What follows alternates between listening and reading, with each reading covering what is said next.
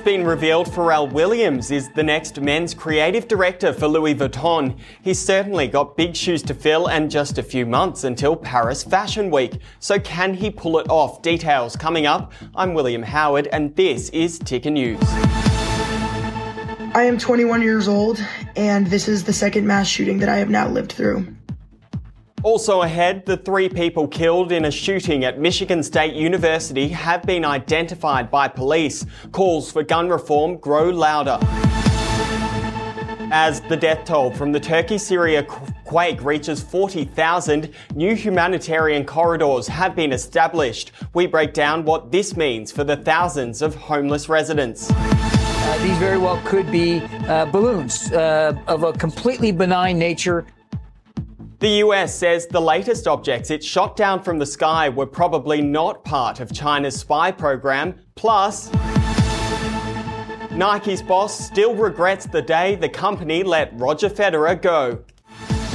Now, from our headquarters at Ticker Park to the world, this is Ticker News.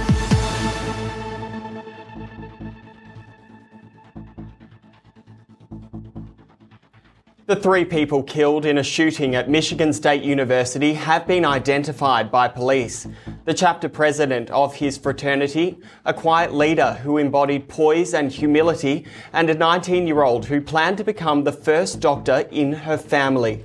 Brian Fraser, Alex Warner, and Ariel Diamond Anderson are the victims of a senseless act of violence, which marks the 68th mass shooting in the United States this year alone. 5 others who were injured remain in a critical condition. Police say the man suspected of carrying out the attack died from a self-inflicted gunshot wound. Shots were fired in 2 buildings at the campus shortly after 8 p.m. local time. The 43-year-old had no known affiliation to the university, and his motive remains a mystery. Meanwhile, a survivor of the Sandy Hook School mass shooting in 2012 is a student at Michigan State University and released this video calling for gun reform. I am 21 years old and this is the second mass shooting that I have now lived through. 10 years and 2 months ago, I survived the Sandy Hook shooting. And when I was crouched in the corner in school in Newtown, Connecticut on 12/14/12, I was hunched in the corner with my classmates for so long that I actually got a PTSD fracture in my L4 and L5 in my right lower back. I now have a full-blown PTSD fracture that flares up anytime I am in a stressful situation or anything occurs that's aggressive like that. The fact that this is the second mass shooting that I have now lived through is incomprehensible. This chief medical officer of a hospital treating Michigan State University shooting victims became emotional when speaking on his staff's response. The team was led by our emergency department physicians, again with our trauma surgeons, but can't forget we had general surgeons, cardiothoracic surgeons, neurosurgeons.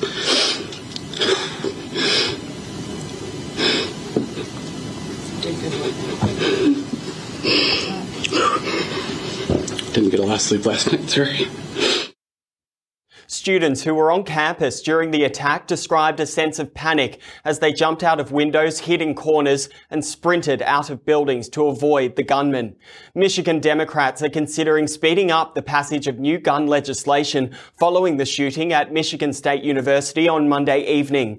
Governor Gretchen Whitmer says residents cannot keep living like this.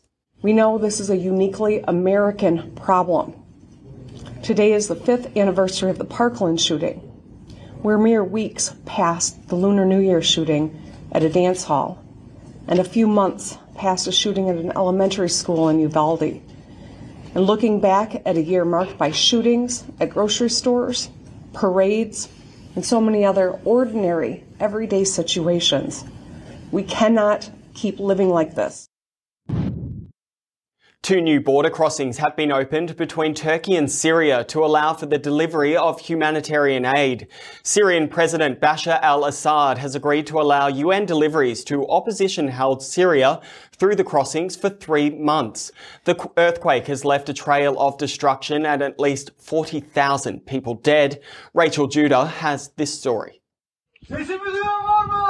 Over a week after Turkey's most devastating earthquake in a century, and the search for survivors is slowly coming to an end.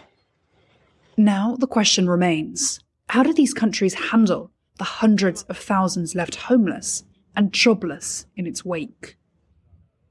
More than 158,000 people have left the quake zone in southern Turkey. 22-year-old Syrian Hamza Bekri has lived in Hatay, one of the worst affected areas in Turkey, for 12 years.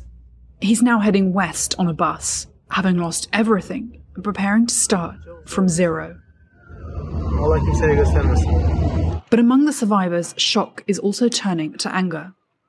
Across the border in the Syrian city of Harim, north of rebel-held Idlib, a makeshift camp has been set up among the ruins. 29-year-old father Mazen Al-Fayed tells Reuters people are working around the clock to create shelter, but they are desperate for basic supplies. In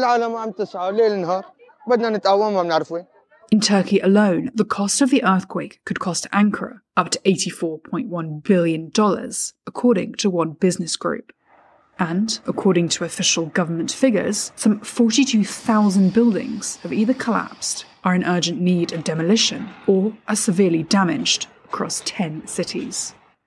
While President Erdogan has said the state will rebuild the quake-hit areas within a year, those left behind are simply in need of shelter. The White House says it's unlikely the three objects blasted out of the sky over the weekend are linked to a Chinese surveillance program. US and Canadian officials are yet to locate or recover any wreckage from these latest downed aircrafts. It follows Beijing accusing Washington of being, quote, trigger happy. China continues to deny one of the balloons, which was destroyed earlier this month off the coast of South Carolina, was being used for espionage. US National Security spokesperson John Kirby says it will be difficult to determine the purpose or origin of the three other objects until the debris is found and analysed. These very well could be balloons of a completely benign nature, perhaps commercial or scientific research, sort of a focus there. Again, we don't know for sure, Katie, because we haven't recovered that debris, and I want to caveat it. We would like to be able to see for ourselves to be sure, but based on flight characteristics, the visual confirmation by the pilots, and some other data that we're putting to it, one sort of leading indication could be that they were actually benign balloons. When it comes to the biggest names in sport, there's none other than Roger Federer. The Swiss superstar won 20 Grand Slams across his 15-year career, but new details have now emerged around his 2018 decision to ditch Nike as a major sponsor. He moved to Japanese clothing retail chain Uniqlo on a 10-year, $300 million contract. It was a move that reportedly came as a shock to Nike's director at the time, who says it was an atrocity. Mike Nakagima says Federer belongs at Nike with other athletes like Michael Jordan and Tiger Woods. The details of this part of a new book called The Roger Federer Effect, which is out now. It's been confirmed American musician and producer Pharrell Williams will succeed Virgil Abloh as the men's creative director for Louis Vuitton, and he's got big shoes to fill. The appointment is effective immediately, with Williams' first collection debuting in June during Men's Fashion Week in Paris. Chairman and CEO of the company, Pietro Bianchi, says he's glad to welcome Pharrell back home after collaborations in both 2004 and 2008, adding his creative vision beyond fashion will undoubtedly lead Louis Vuitton towards a new and very exciting chapter. It comes a little over a year after Abloh's death in November 2021 at the age of 41. Coming up next, the latest on the crypto crash. Don't go anywhere. We'll be back in just a moment. You're watching Ticker News. More news is just minutes away.